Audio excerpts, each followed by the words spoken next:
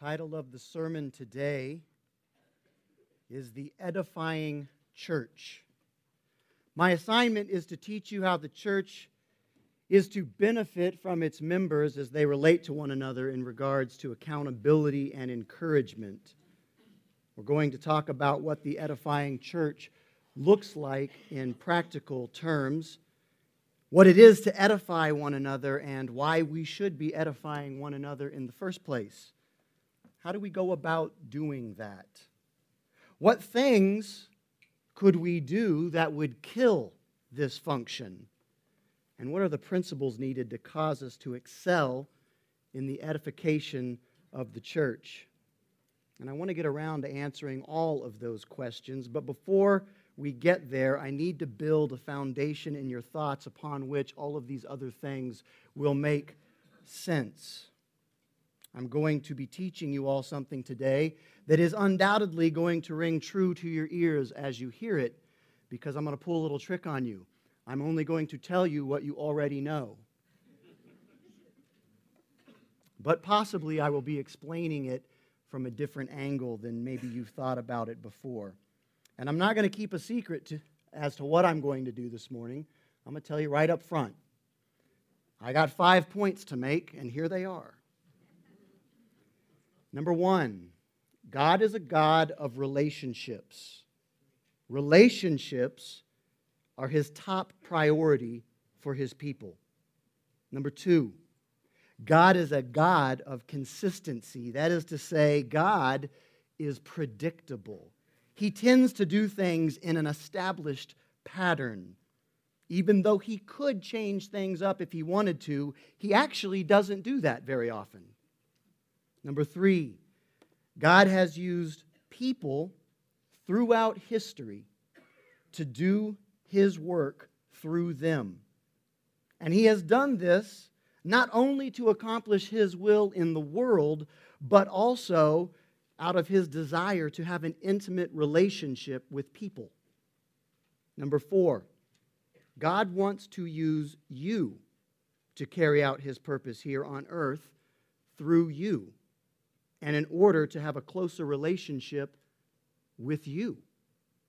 And number five, if this church will submit to God in the way of serving Him faithfully by edifying each other faithfully, then this church would generate more supernatural power from God to affect this world for good than any of us could possibly imagine.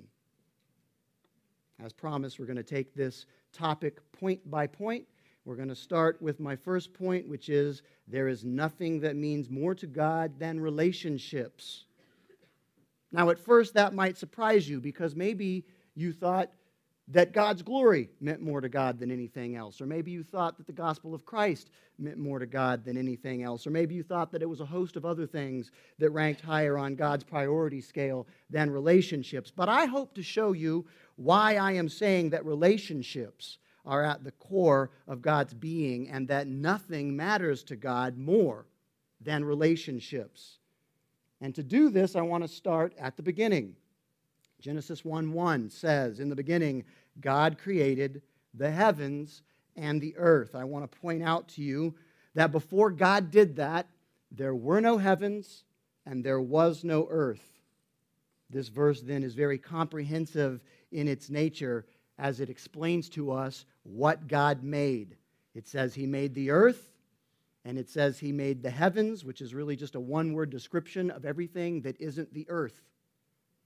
Before He created the heavens and the earth, the question is, was He alone? And the answer is no.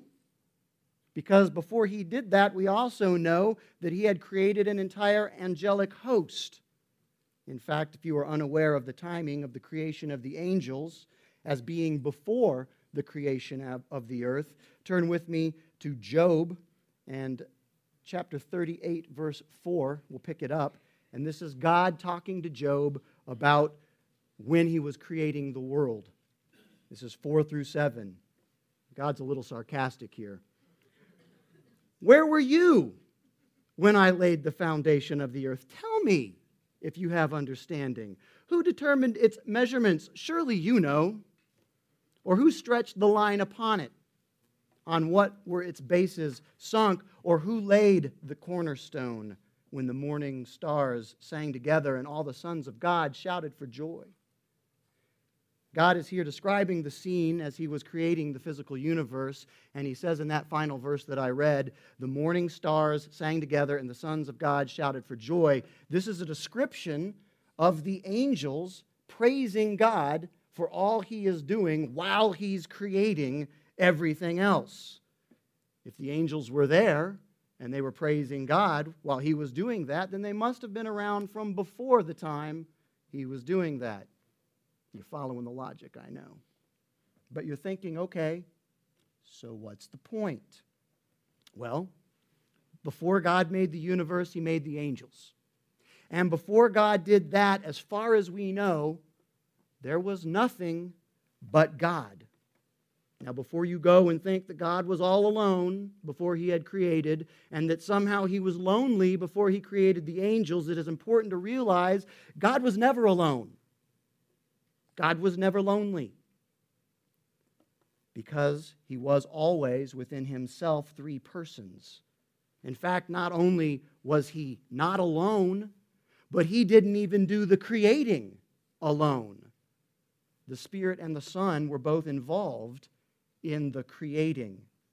If you look at Genesis 1:2, it even mentions the Spirit by name.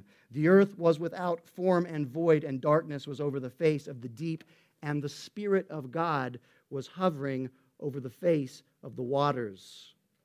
If you read down a little further into chapter 1, verse 26, you'll hear this little ditty.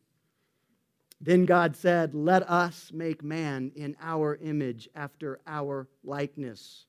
Now, I know I'm not surprising any of you, but God does not refer to him as I. God refers to himself as us. He refers to himself in the plural. Now, some may think, well, maybe he's talking to the angels. They're there. Maybe he's talking to them. That's actually impossible. That's an impossible conclusion. We'll get to that in a moment. But what we do see is that God is involving the Spirit, and what we find out later is that God is actually involving Christ. All three are involved. And you're saying, well, the Spirit's mentioned in Genesis, but Christ's not there. Where do you get that? Well, if you go to Hebrews chapter 1, verses 1 and 2, it says, "Long ago, at many times and in many ways, God spoke to our fathers by the prophets. But in these last days, he has spoken to us by his Son, whom he appointed heir of all things, through whom also he created the world." You can also look at John chapter 1, verses 1 through 3. It gives us the exact same message. In the beginning was the Word was with God, and the Word was God. He was in the beginning with God. All things that were made through him, and without him was not anything made that was made. When you add all of those things together, you get a picture of the Trinity. Before anything was ever made, including the angels, God existed. And it was God who did all the creating.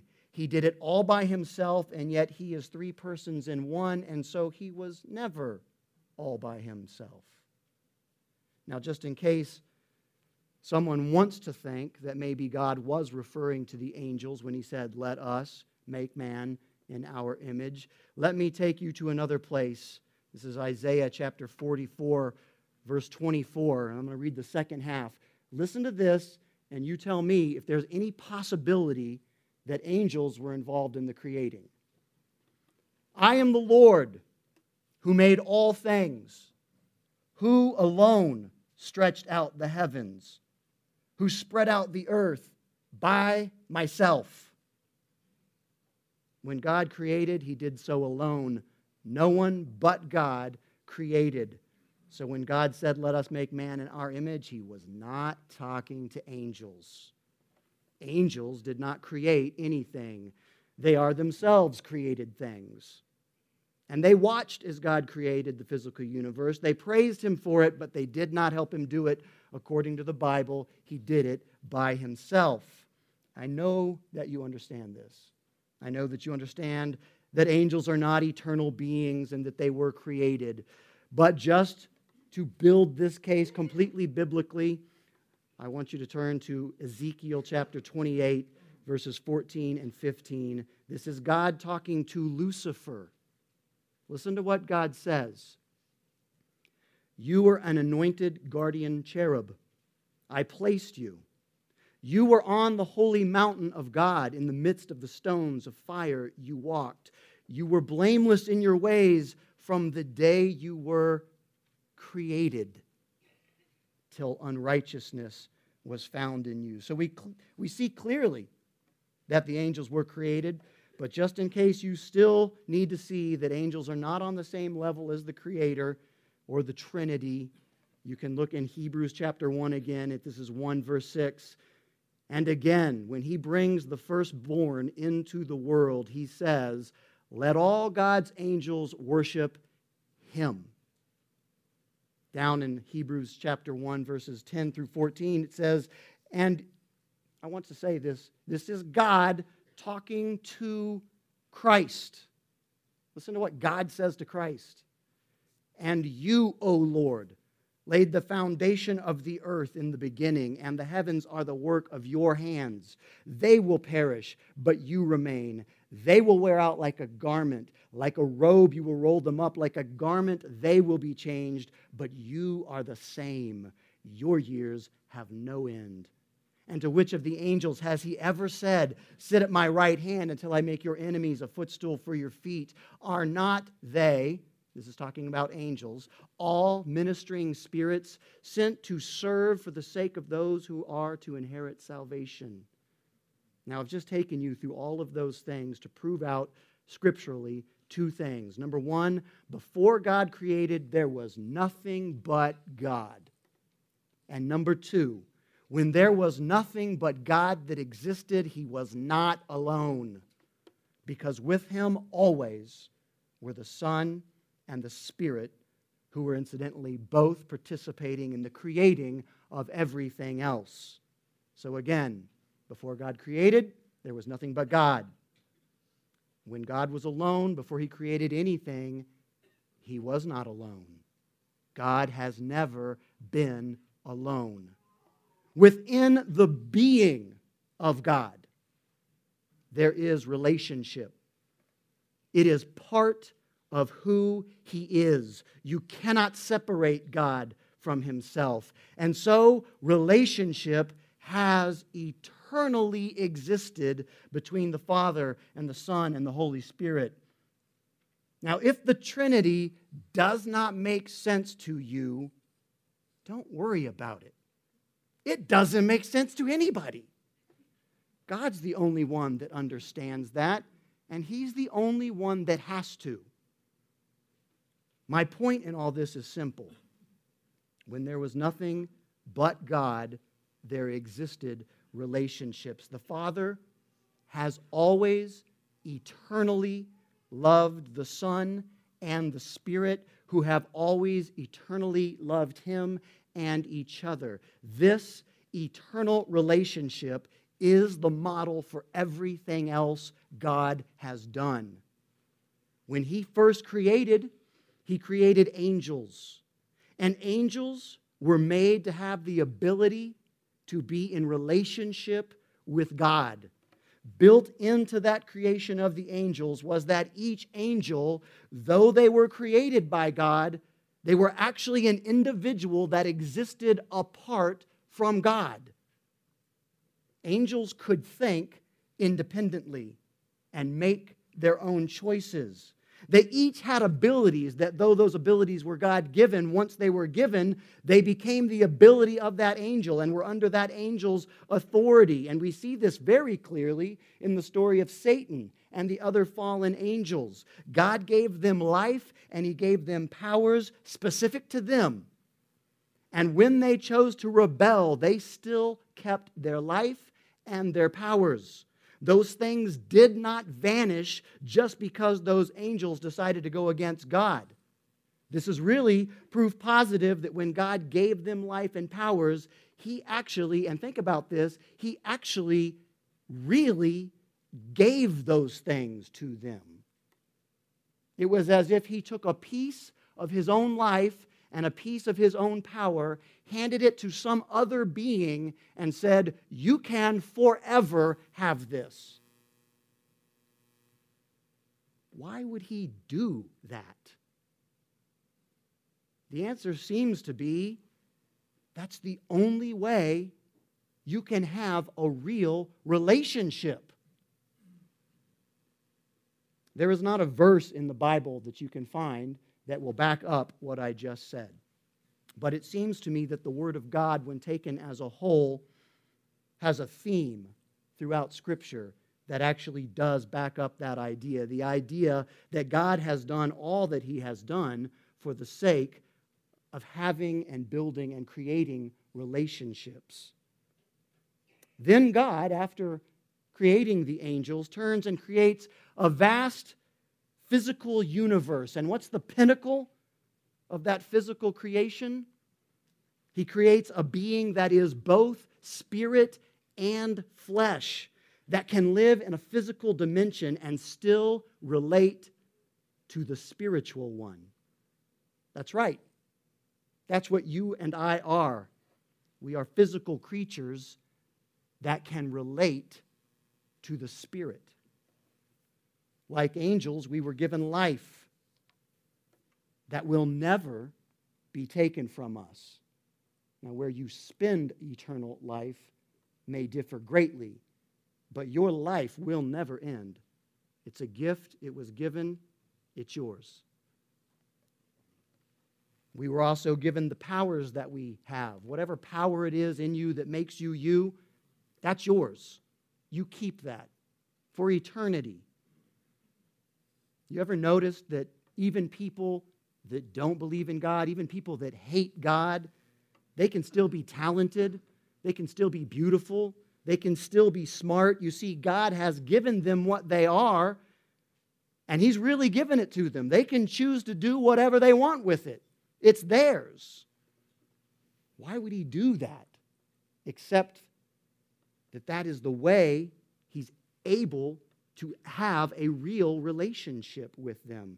Folks, God has created beings that have a will of their own, that live lives of their own, that have powers of their own, that make choices of their own, because those are the only kind of beings that can be in true relationship to God and in true relationship to each other. God is a God of relationships. It is part of who He is, and it is what He made you to be. Now that's point one. And I know that took a while, but have no fear, the rest of them go quicker. Point two is that God is consistent. In fact, He's so consistent, He is, dare I say, predictable. In Psalm 115:3, it says this: "Our God is in the heavens, He does whatever He pleases." Another translation said, He does whatever He wants to. And I love this. This is one of my favorite verses. I love this verse. It speaks of the unlimited quality of the power of God. God does anything and everything He wants to do with absolutely no limitation on Him whatsoever. This verse tells us God can do anything. But by our observation, He seems to limit Himself quite a lot. Did you know that God could light the world with something other than the sun? He could, couldn't He? Say yes. Of course He could. He's God. He can light the world with something other than the sun. What would it be? I don't know. He could figure it out, I'm sure. Himself.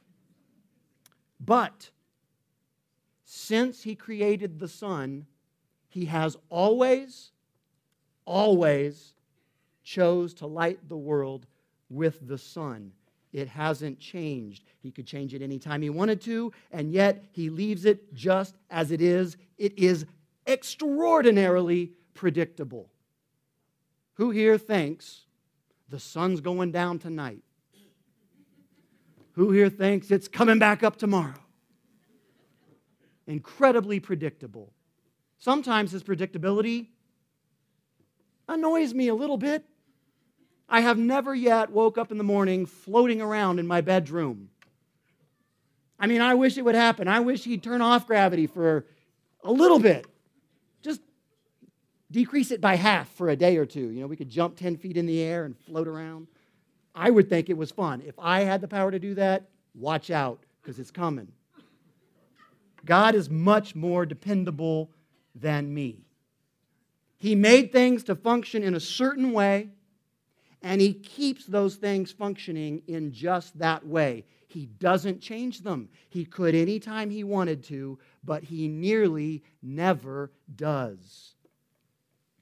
The first two things then we need to see about God from our little talk today is that God is a God of relationships and that He is very consistent in His methods. Hopefully I have adequately proven those two things to you because we are moving on to point 3. Point 3 is that God has used people throughout all of human history to do His work through them. And in doing this, by the way, He has accomplished not one but two things. First, He has accomplished His will in the world. Secondly, He has established close relationships with those people whom He has worked through. To prove that point, I could go to every story in the Bible. So hopefully I can abbreviate my examples, right? Take, for example, the story of Moses. I like to use this story for this concept. I want you to think about what I'm about to say, and I want you to apply it to just any other story in the Bible you can think of. First of all, I want you to ask yourself, based upon your understanding of what the Bible says about God, ask yourself this: did God need Moses to get the Jews out of Egypt and into the Promised Land? Did He need Moses for that? Or could He have done it on His own? Could He have done it on His own? Let me ask it another way. If God had wanted to get the Jews out of Egypt on His own, could He not have just zapped them from Egypt into the Promised Land in a millisecond? Yes, we're in agreement. He could have done that. He has the power to do that. He's God. He can do anything. He could have done it in a millisecond, and quite frankly, from my perspective, it would have been a much better plan. He would not have had to put up with them for 40 years of whining and complaining. Not to mention all that he had to go through just to get Moses to go talk to Pharaoh in the first place. If I were God's advisor, I would have pulled him to the side. I would have said from the beginning, listen, do not use humans to get your will done. They will mess things up and they'll take forever. Just do the little zappy thing, done. I would have said that. But God had something else He wanted to accomplish. If all He had desired was to get Israel into the Promised Land, my little zappy idea, I'm good. I'm thinking that's pretty good. I'm thinking God's even going, man, good job, Steve. But that's not all. That's not all God wanted to do. He doesn't need Moses to get the Israelites out of Egypt into the Promised Land. In fact, He doesn't need Moses for anything. Is that true? He doesn't need Moses for anything, be careful, Steve, with one exception. If, on the off chance, God desires to have a relationship with Moses, then in that one instance, He would actually need Moses for that. God didn't need Moses for anything. He doesn't need Moses for any reason at all. But if he wants to have a relationship with Moses, then he does need Moses for that. Furthermore, if he desired to have a relationship with the nation of Israel, then I suppose for that one thing, he would need the nation of Israel, wouldn't he? Don't misunderstand me. God needs nothing from us, nothing from any one of us, nothing from all of us combined, and we need everything from him. But for some inexplicable reason, he loves us. And because he loves us, he desires to have a relationship with us. And in that one thing, he needs our participation. And so it is in nearly every story in the Bible in which God desires to complete his will in the world, he works through people to do it. Now, does God need you to edify others?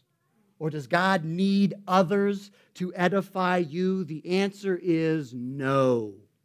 He could get that job done any other way he could come up with. But God is consistent. He does things in an established way. He's even predictable. And he is in the habit of using people to bring about his will in the world. When God wanted to save a remnant of humanity from a great flood, he had Noah and his family build an ark. When God wanted Jacob and his sons to move to Egypt, he sent Joseph to prepare the way. When God wanted to bring Israel out of Egypt, he sent Moses. When God wanted to punish Canaan for hundreds of years of idolatry, he sent Joshua. When God wanted to heal Naaman of leprosy, he sent a slave girl and a prophet. When God wanted to lead the nation, he sent a shepherd boy named David. When God wanted to save the nation from an evil advisor, he sent a beautiful girl named Esther. When God wanted to get a message to Nebuchadnezzar, he sent Daniel. When he wanted to talk to the people, he sent a prophet. When he wanted to save the world, he sent a girl to have a baby. When he wanted to spread the gospel, he sent a group of ordinary people, and they turned the world upside down. In the process of getting his will done in the world, he also accomplished his will to have relationships with all of those people that he used. The theme is always the same. God wants something done, and instead of just doing it himself, which he absolutely could do, he gets in touch with just some normal everyday person and tells them what he wants them to do. I hope you can easily see the pattern of how God works. It's an incredibly consistent pattern. Again and again throughout the Bible, God works through people. Are you getting it? Just everyday, ordinary kinds of people to accomplish extraordinary things through his power. In all of these stories, God introduces himself to somebody, and he starts a relationship with them. Sometimes they resist him at first. Sometimes they just go along with it from the beginning. But in every case, they end up getting to know God by walking with him and serving him and experiencing his love and his faithfulness. And in every single story, mark it, there's a point where they just have to take a leap of faith. They have to trust God at his word and hope for the best. God has worked this way with humanity from the beginning, and he has grown his church from nothing to where it is today in the exact same way, and I promise you, he is consistent to the point of practically being predictable. Based upon what we have seen and what God has taught us through all of these stories and all of the commandments that He has given, we can depend on God to continue to act in the same way that He has demonstrated over and over again, which is if He wants to accomplish His will in the life of some person, He will do it by sending to them another person. And if He wants to accomplish His will in your life, then He will send you a person through whom He will act. So often in life, we are praying to God for help.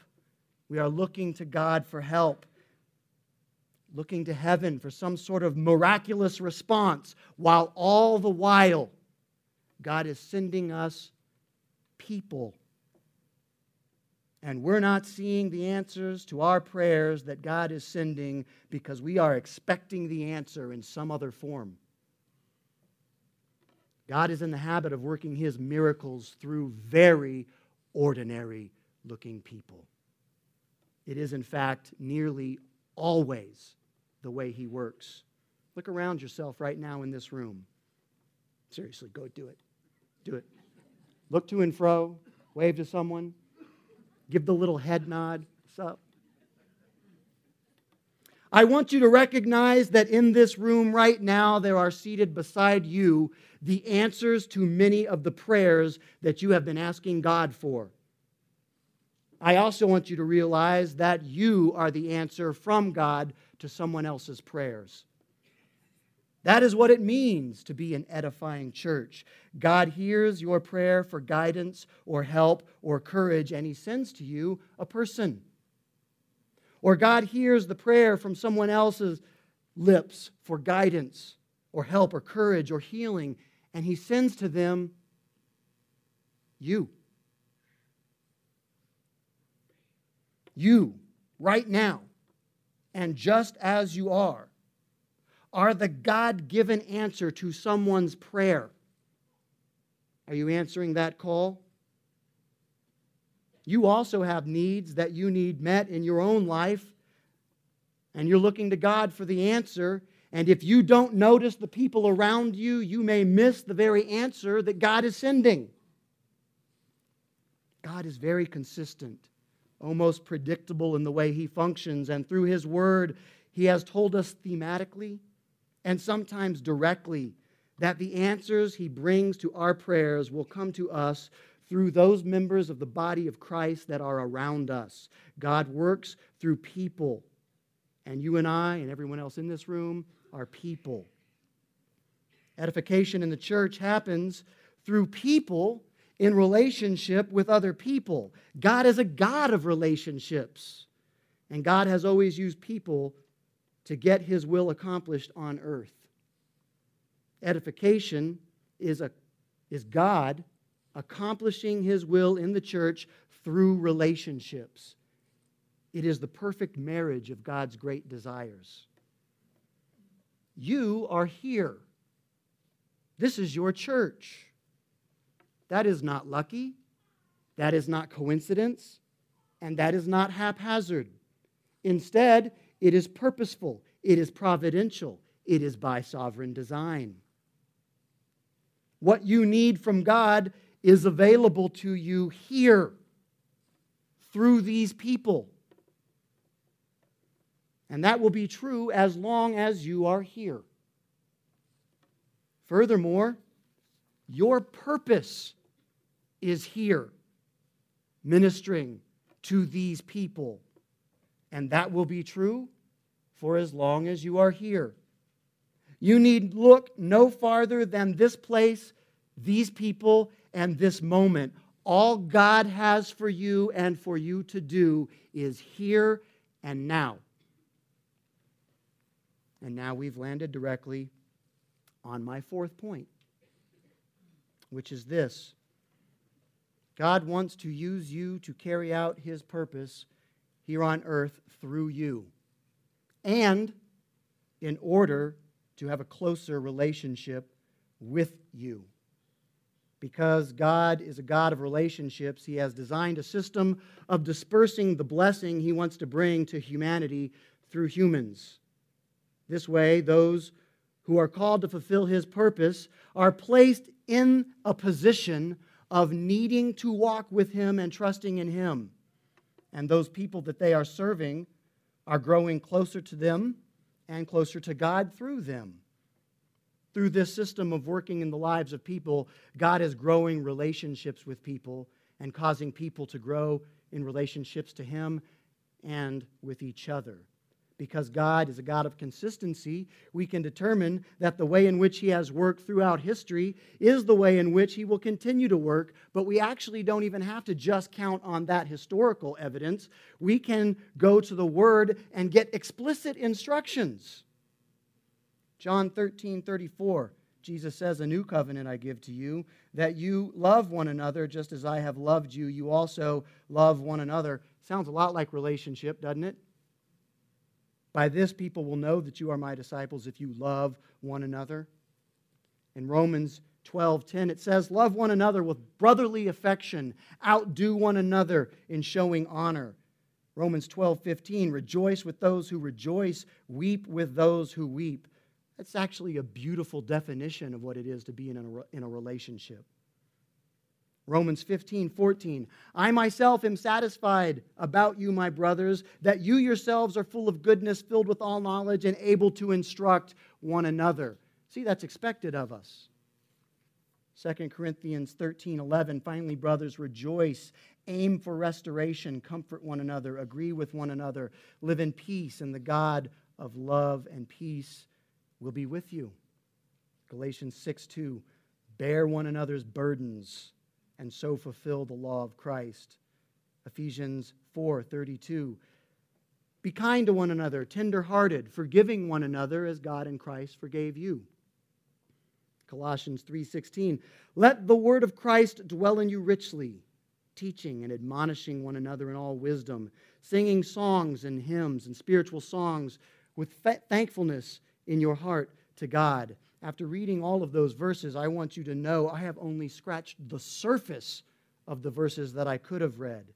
God has so designed each one of you individually and the body of Christ corporately to function properly only when our relationship with God is lived out in our service to Him, which is always in the context of our relationships to each other.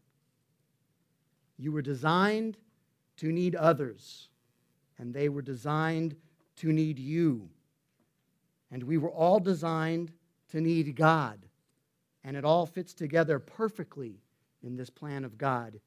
He wants to work through you for your benefit as you relate to Him and to others whom He sends you to serve. And He also wants to relate to others as He sends them to relate to you in service to Him and for His glory. Your walk with God is really nothing more than your relationship with God. And your relationship with God, hear this, will never be stronger than your relationship with God's people. Does that sound severe to you? Hear the words of Christ, Matthew 5:23 and 24. "So if you are offering your gift at the altar and there remember that your brother has something against you, leave your gift there before the altar and go. First be reconciled to your brother, then come and offer your gift." At the time Christ spoke those words, the sacrificial system was the way in which people maintained their relationship with God. And in these two verses, God is saying, you have no relationship with me until you've done everything you can do to fix the one with your brother. Listen again to the words of Christ, Matthew 22:37 through 40. "You shall love the Lord your God with all your heart and with all your soul and with all your mind. This is the great first commandment, And I ask you, is that not completely about relationship? And the second is like it. You shall love your neighbor as yourself. I ask you, is that not relationship? On these two commandments depends all the law and the prophets. I hope you're seeing the level of importance that God places on our relationships to one another and our love for one another and our service to one another. You know why the church is so important to you and why you are so important to the church? Because God works through people to carry out His will in the world and His will in the lives of others. And if the relationship between you and others is bad, then God's power to work through you in their life is hindered. The counterpoint is also true. God's power to work through them in your life is hindered. But if we love each other and serve each other and live for the good of each other, then God's power can flow through all of us to the degree to which God chooses to bless us. Which brings me to my last point. If this church will submit to God in the way of serving Him faithfully, by edifying each other faithfully, then this church will generate from God more supernatural power to affect the world for good than we could possibly imagine. God has a purpose for this church, and it's not for half of this church, and it's not for 75% of this church. It's not even for 95% of this church. It is for all of this church. God's purpose is that all of this church would love Him and serve Him by loving and serving each other without any care for ourselves. God is looking for people who will go and will do His will in the lives of others and for the benefit of others. Are you that person? Are you the person who will make your walk with God such a priority that you will go and fulfill God's work in the life of someone else? Will you also be a person who will humble themselves to the point of allowing others into your life so that they can do God's work in you? It goes both ways. There's a give and a take to this. It is the flow of that give and take that is relationship. The church is an edifying church. It exists in part for the building up of God's people through the love and encouragement of God's people. And if this church would catch hold of that vision and trust God with all our hearts to that end, then God would have the freedom to use you and me and all of us to work in all of us in miraculous ways. Our power in Christ is unlimited. It is as unlimited as Christ Himself, but it starts with relationships, a relationship with God and many relationships with God's people. Open your life in an intimate way to the church and to the give and the take that follow. Now, maybe you don't like this. Maybe you're sitting there and you're thinking, this sounds horrendous. I don't want to be a part of this at all. I want to stifle this as best I can. Well, I didn't forget you. I have 3 ways in which you can throw a wrench in the plan. If you don't want God's power to work through you into the life of someone else, and if you don't want anyone else's life to affect you, this is what you do. Number 1, don't show up. Just do not come. Or at least, if you come, don't ever commit to getting involved consistently in anything. Just don't show up, or if you're going to show up, at least do it sporadically. and don't come to very many things. The most dangerous thing, in fact, you could do to unleash God's power in your life is show up. So by all means, don't do that. Number 2, if you happen to come,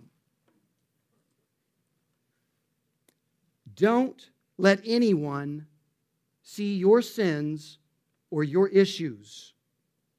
Coming is dangerous enough, but if you're going to come, by all means, do not be honest. If someone asks you how you're doing and you are on the brink of divorce, you better smile. I'm doing great, brother. And you got to be believable. They got to buy it. Number 3, and this is a very important, you listen carefully. Be sure to take offense at almost anything anyone does or says. And I can't stress this one enough. Get mad and offended often, at the drop of a hat. And certainly, please, under no circumstance, ever forgive anyone for the smallest thing. If you will just follow these 3 simple rules, you will all but eliminate God's ability to use you to edify others and to use others to edify you. If you will just follow these 3 simple rules, then you can be sure you are doing quite a lot to keep God's power and purpose that is in you from leaking out and blessing anybody. Now, I know that's kind of a funny way to say that, but let me get serious for just a second. And I want you to hear me loud and clear. If you are following any of these 3 rules in any way, shame on you. And I'm dead serious. Shame on you. Who do you think you are? Quite frankly.